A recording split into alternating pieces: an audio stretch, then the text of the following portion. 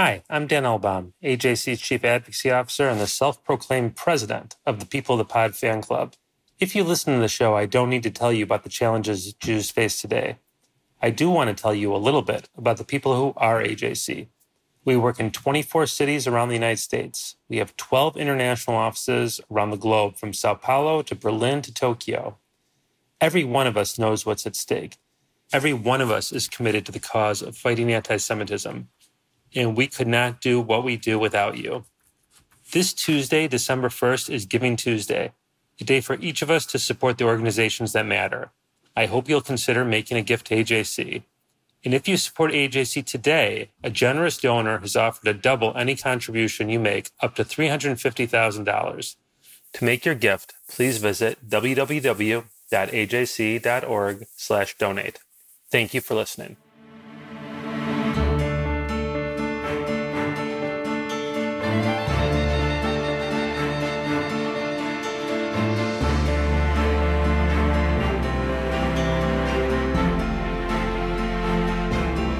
Hello, and welcome to People of the Pod, brought to you by AJC.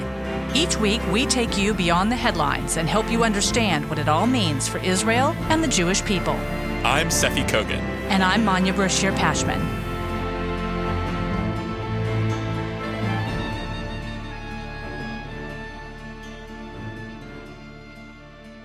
Happy Thanksgiving, Manya.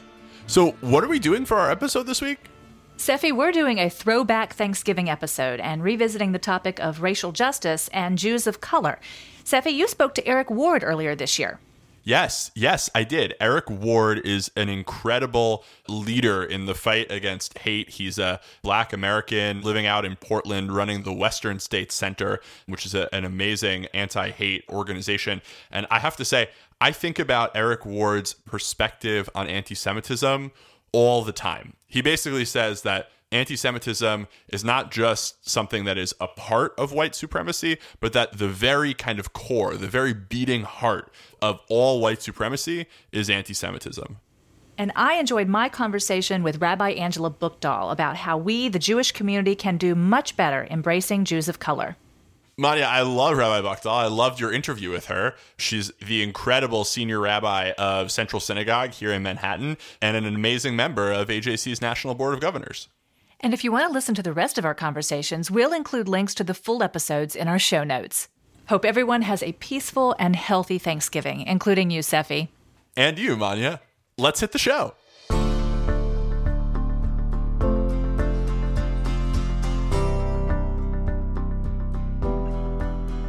As our nation continues to grapple with the best ways to make progress on critical issues of racial justice, we here at People of the Pod felt that we needed to hear from Eric Ward. Eric is the executive director of the Western States Center, a civil rights organization based in the Pacific Northwest and Mountain States.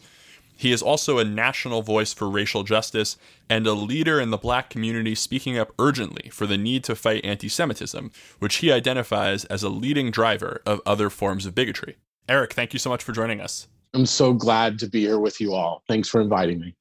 Now, as someone on the front lines of the civil rights movement today, the first thing I want to ask is, how are you? How are you doing at this really busy, really crazy time? I think like everyone else, I'm exhausted. I'm carrying a lot of weight, a lot of responsibility. I'm not alone in that. We are moving fast. Folks at the community level have really mobilized around civil rights. And, it's our responsibility to support that leadership as much as possible. I think I'm both nervous and excited. We are watching kind of, in a way, the end of one age, a period in time, and the beginning of another. And we're kind of in this in-between point. And so it feels a little chaotic and we don't know what's next. And I don't know about the rest of folks, but that brings anxiety to me. But also joy, right? I watch folks every day across communities, across religions, really coming together, trying to find one another, struggling with one another. And I think that bodes well. So while this chapter of the book is not ending particularly well, I think it tells us that the story, in fact, will end well. Yeah, we're clearly in something of a moment, right? Historically, politically, we're in a moment. And I guess the question for someone like you and for anyone who wants to kind of be a part of making this a lasting change is how can we take a moment and turn it into something that really changes our society? So, at the macro level, I feel like, wow, we are actually finally poised to acknowledge that everyone in our society are fully actualized human beings. And that may not seem like a really kind of radical thing, but it's taken a lot of centuries for us to get to this point. And I'm actually really excited to be here, right? Having a strong democracy means having strong participation, and that participation doesn't happen if we only consider part of our society as fully human. So at the macro level, I feel like, wow, we are getting close to getting this right. And after 10,000 years, or 40,000 years, I think we finally earned the right to that, right? So I want to own that, and I hope folks own that for a second. And if it makes you feel good, good, right? So now here's what we should do with that. We should get serious about some very specific things, right? Yeah. So, 20th century policing has come to an end. It is a system that no longer works for the inclusive democracy that we are. And it is time for a 21st century version of it that is grounded in community safety, right? And the prosperity of our communities. And I think that is exciting. And I think we should be encouraging those conversations. We should be continuing to encourage folks to be in dialogue with one another, right? And I'll just be plain, right? We can't be a society that feels it is okay to shoot and kill unarmed. Black people in our society are, quite frankly, folks who are unarmed and running away. So that's one. Mm-hmm. The second is look, we have to get a hold of the mission-oriented hate crimes. And what I mean by mission-oriented is I don't mean the average hate crime we experience, that the random hate crime.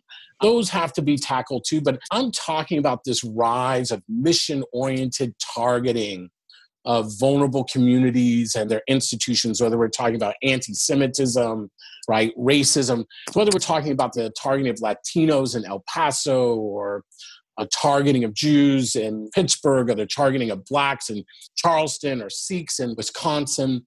It is time for our government institutions to step up and protect its citizens and its residents. And we don't need new laws to do that. We need to actually start using the laws that are on the books. We have to bring transparency to those who seek to try to destroy democracy by terrorizing folks in our community. Those are the two things we could be right on top of right now. People are talking a lot right now about structural or systemic racism, the kind of racism that doesn't rely on active prejudice necessarily, but is actually all about the compounding historical factors that lead to Black people having fewer educational, professional, and financial opportunities today, and that lead, as you're saying, to Black people being victimized by the criminal justice system. But you, Eric, you've spent a great deal of your career fighting, you just called it mission-driven hate crimes, fighting that kind of much more obvious, kind of traditional, maliciously sinister form of racism, white supremacy. Today, for some reason, we call it white nationalism. There's a difference, I'm sure, between the two to some degree, but it's kind of a fine point. Why is the problem of white supremacy so difficult to tackle? First I tell everyone, take a deep breath, right? Everyone's going to feel charged by what's about to come out of my mouth, but don't be, because none of us were here, right, for the creation of the United States of America. So none of us are responsible for what happened in the past. We're responsible to make sure those things don't continue in the present. But it's hard to address white supremacy in America because it's such a fundamental part of the creation story of the United States. Right? And because it's intertwined in such a way, it's often hard to kind of take the thread out, right, of the quilt. And That's a challenge. And that's why the structural piece is so important in the present, right? The way we get a handle on the lasting effects of white supremacy is that we document and monitor, right? We have to have systems that allow us to understand the disproportionate impact that African Americans face when it comes to job discrimination, housing, and education. We have to stop thinking that things just happen to end up like this, or that folks simply don't work hard enough. The fact of the matter is that most folks in our society face the plights they are in, not because of something they've done as individuals, but because of structural systems around us, right? Accesses to network. And so that piece is critically important in terms of dismantling white supremacy. We have to shift those structures, and we have to monitor those structures to make sure we are reaching equitable outcome. But the other is something that has nothing to do with structures. It's an attitudinal. We are raised to perceive the world in very specific ways, right? And the ways that we are raised and socialized to perceive the world have a significant impact on our lives forever. And most of us live in segregated society, right? Regardless of where we live. Very few folks actually live in real multiracial settings, meaning they are regularly engaging with other folks of color as friends and colleagues. It's just not how most of our society works.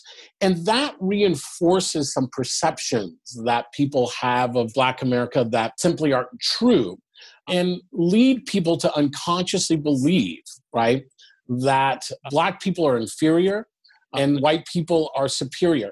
But it plays out in almost all of our interactions.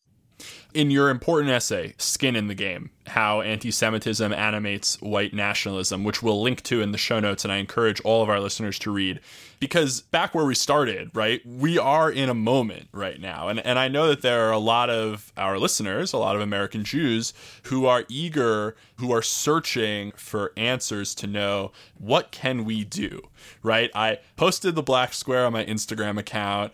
I joined a book club about, racial justice. But beyond those kind of symbolic steps, what can we do to be helpful, to be a part of the solution to fighting this kind of systemic racism that we deal with in our society? So the thing that, if I could make a wish, right, if the Jewish community even cared to shine for me, that's not its responsibility. But, if folks really wanted to shine for Eric Ward, give him a great, my birthday's coming up, give me, that Eric Ward said something I liked once, and, I want to celebrate. Here's what I'm going to say. Fight anti-Semitism, and fight it in a nonpartisan way, right? Don't worry about where it comes from. Just worry that it came and you need to respond. Because I say this, right, as a Black man, I don't want to die from anti-Semitic violence, right? I don't want my family members to die from it. I don't want my friends to die from it. And anti-Semitism is killing people in America. And if the Jewish community isn't fighting anti-Semitism, I don't know who fights it, right? I don't know. And so it's a plea not to allow it to be used in partisan nature, right? To just fight anti-Semitism because you have skin in the game, right? And the rest of us, whether we know it or not, have skin in the game. Now, there's 3 ways to go about that. The 3 ways to go about it that I think are productive are, one is understand, you don't treat your friends who stumble into anti-Semitic tropes, right? Like David Duke, right? Just like when my friends who are Jewish leaders say something racist, I don't treat them like David Duke, right? I get on the phone and I say, look, let's talk about this. I don't find this very helpful. And sometimes I agree to disagree. We have to distinguish between the argument in the house and folks who are trying to burn down the house. The second thing is this: make sure anti-Semitism is on the table of discussions. Right? Let folks know, right, that Jewish values are alive and well, right, in America. And so I think that that's critically important. And I understand the risk that has meant historically for Jews to be open as Jews, right? And so I want to recognize that courageous step. The third is to, I think you'll fall asleep, but I'm just going to say, you know what? Read that Skin in the Game.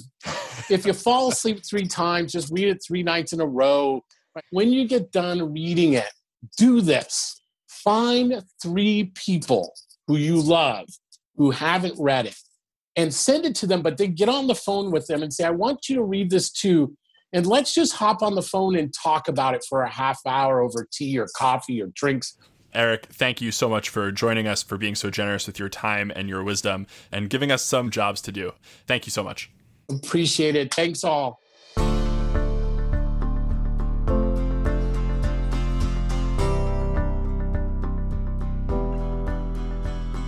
In 2001, Rabbi Angela Buchdahl became the first Asian American to be ordained as a rabbi, and in 2014, she became the first woman to lead Central Synagogue in Manhattan.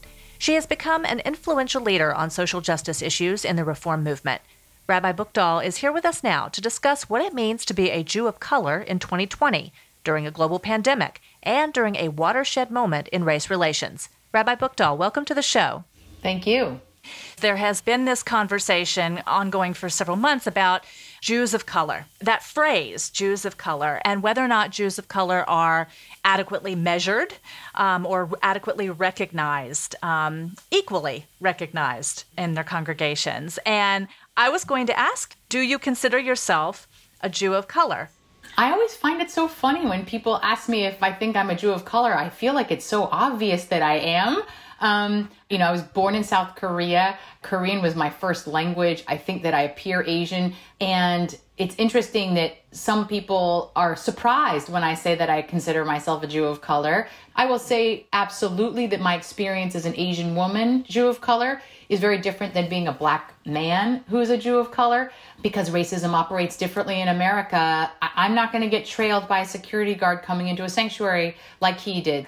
But I recognized a lot of the other comments he mentioned of the way that people would make assumptions that I didn't belong. Mm-hmm. And still, actually, even when I would read Hebrew and preach and sing and do all the things and wear a talit, that people had such a disconnect that they would still say, but are you Jewish? And, it contributes to the fact that when I was named the rabbi of Central Synagogue, that a Jewish publication made it their headline, it's official, non-Jews can become rabbis. So it is stunningly racist. I think the way that I have, still encountered what people would call maybe a kind of tribalism that exists in the Jewish community.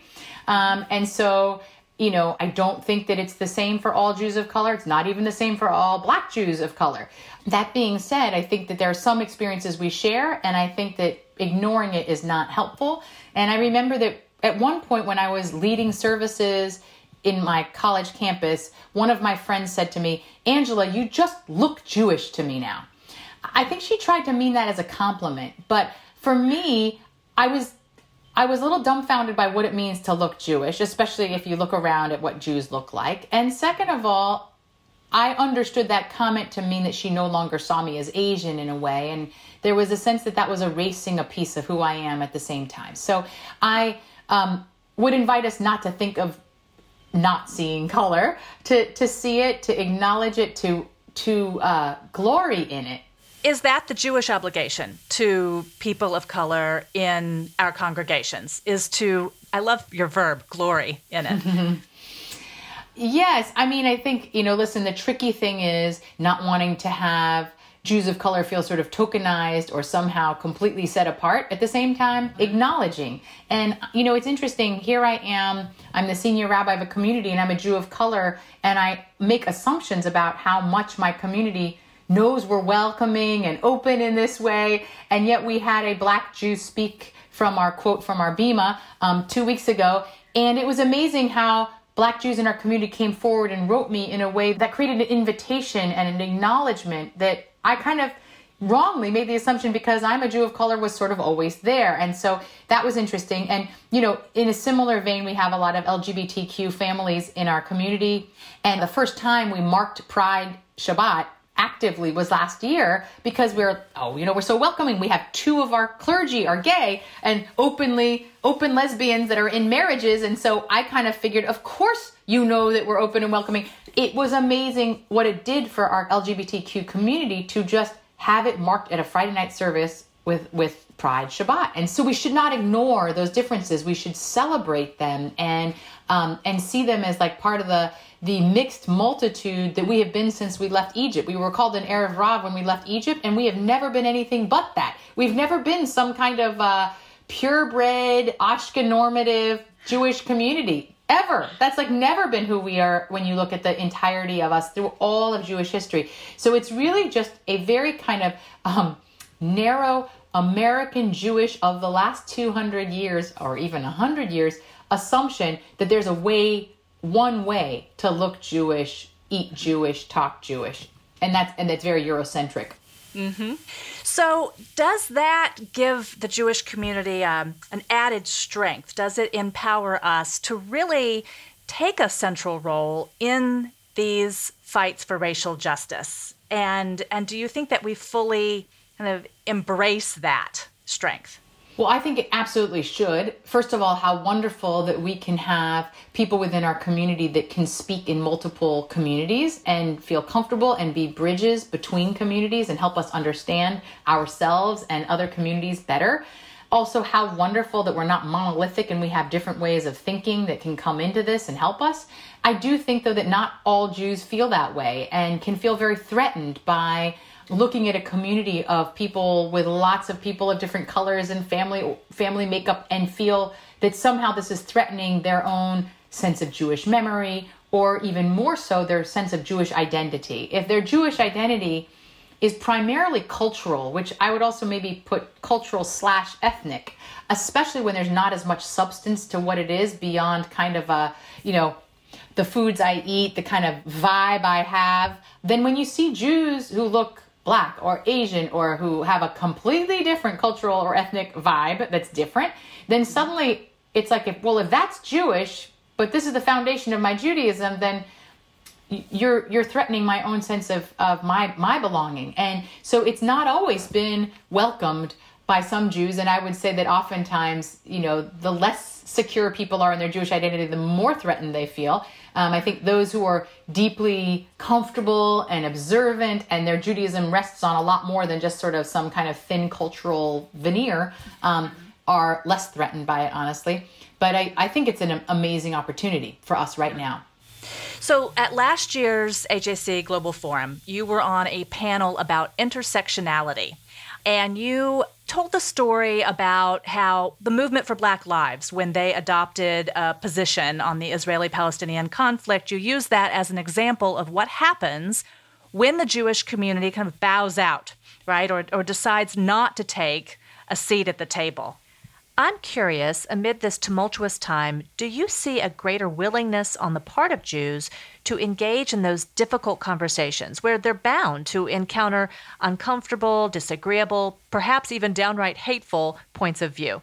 I think the Jewish community is waking up in the last year or two to the presence of Jews of color within our own community and the role and importance of them. But I also think that there's a reckoning that the Jewish community is having with the fact that whatever the number of Jews of color are in America, and we can argue about what that number actually is, and nobody really knows. It's probably higher than most people think. But whatever that number is, they are most certainly not showing up in most of our organized Jewish spaces of synagogue life, of federations, of, Jewish camps.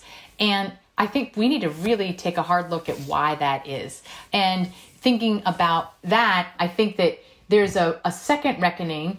We Jews like to think of ourselves as having been deeply involved in the civil rights movement and issues of social justice, and that's right. But when you look at kind of many of the progressive causes today, including Black Lives Matter, there haven't been as many organized Jewish communities at the table. That doesn't mean there aren't individual Jews who are involved, and with the exception of a few Jewish justice organizations like Ben the Ark or JFREJ, who definitely have been at the table. If you look at most synagogues, most federations, most Jewish organizations, they have not necessarily been sitting at the table of some of these issues around race and systemic issues of poverty and class.